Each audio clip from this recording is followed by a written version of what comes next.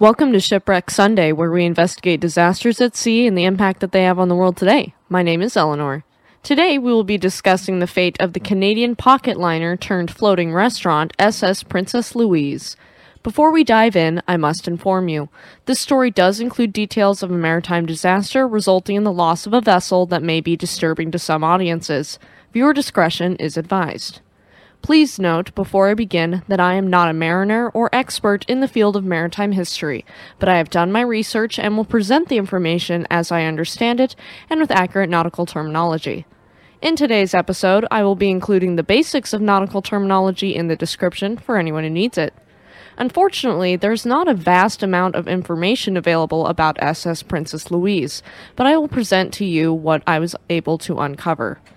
Unfortunately, listeners, there's little to nothing on the career of SS Princess Louise. There's more information about her sinking, resinking, and the legal course of action than anything else, so stay tuned for that. What we do know about the ship is that she was built by the Wallace Shipyard in North Vancouver, British Columbia, for the Canadian Pacific Railway Company's Princess Fleet that were the coastal counterparts to the Empress Fleet, which had the Empress of Ireland that we've already covered. She's the second of her name, the first SS Princess Louise being a side-wheel, paddle-wheel steamer built in 1869 that sunk at Port Alice in 1919.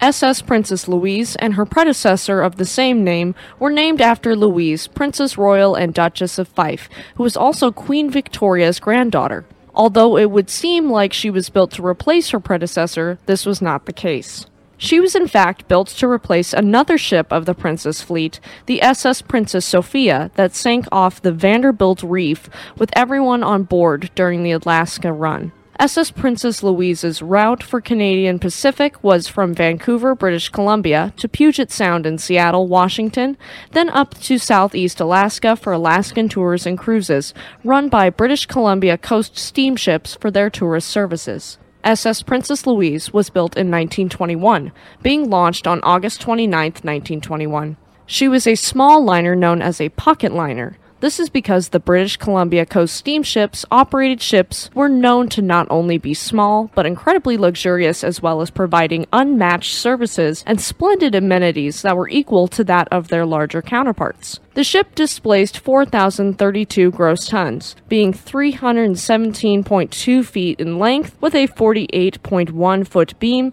and a 34.6 foot draft. She was capable of transporting 1,000 daytime-only passengers or 236 overnight passengers in her 133 first-class staterooms and 26 single berths.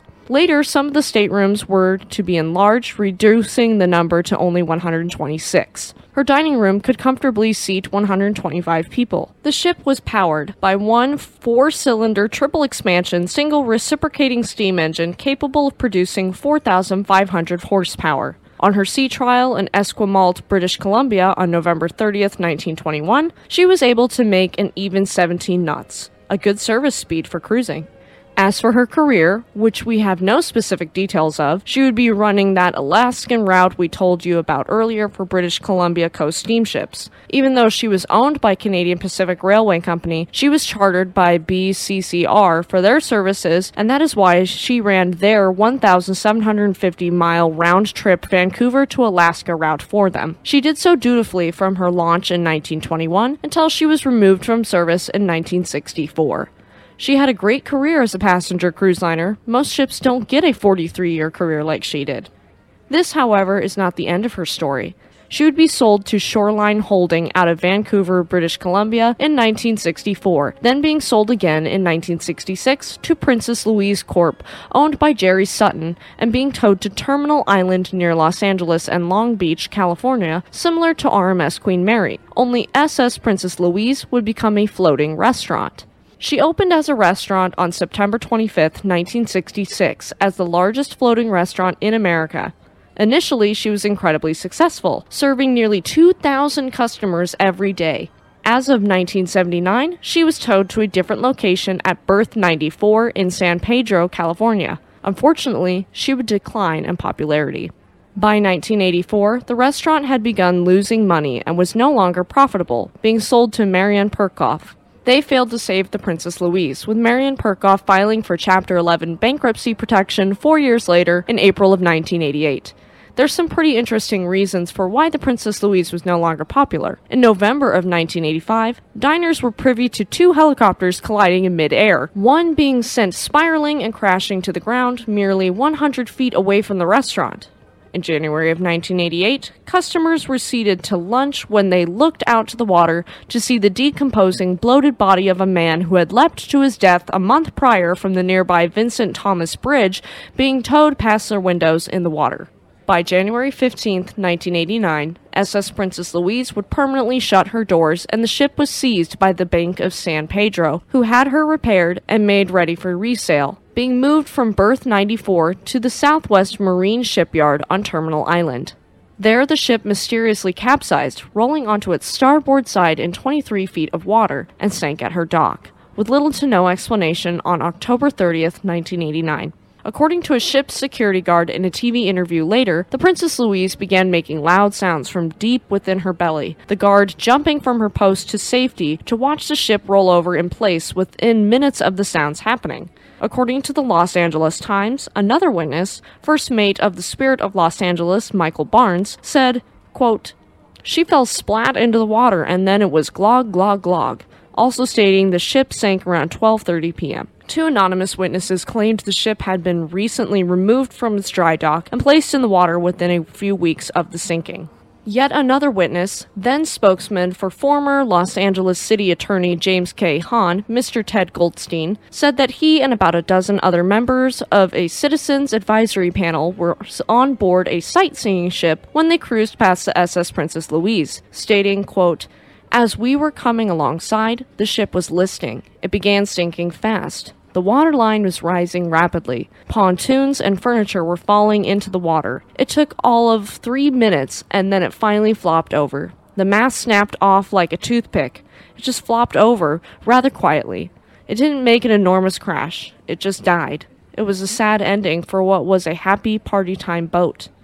I agree that it was sad for a once beautiful, elegant ocean liner to have been allegedly sabotaged and sink like this.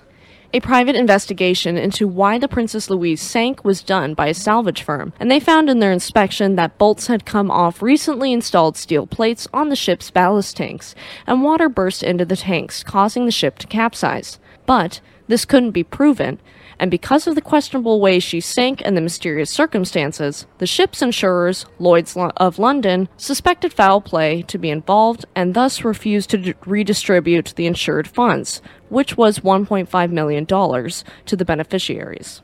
SS Princess Louise's fate after this gets a little strange. You can't just have a ship sunk in the harbor, so she had to be refloated and moved at the very least. She was seen as a total loss, so she was refloated and sold as salvage to a Canadian salvage company for the measly sum of $1. You heard me correctly. This beautiful ocean liner was sold for salvage for less than the price of a McChicken sandwich. That's not where the baffling part of the story ends, either. I wish I could tell you it doesn't get weirder, but dear listeners, it gets weirder.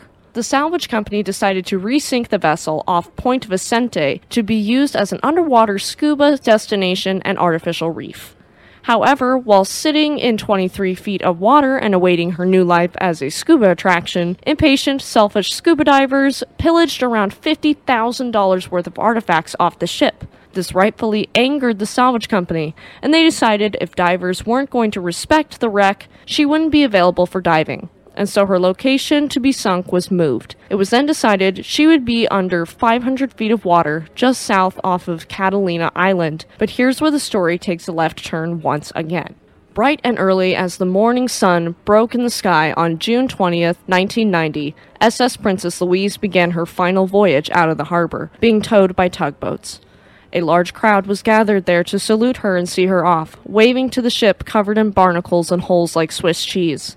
Her voyage was going to take 12 hours to get to the island, but 2 hours in, the ship that was rotting, badly patched, and falling apart began to take on water. They tried to use the pumps to save her, but unfortunately her pumps were clogged with debris, probably from spending more than 8 months capsized.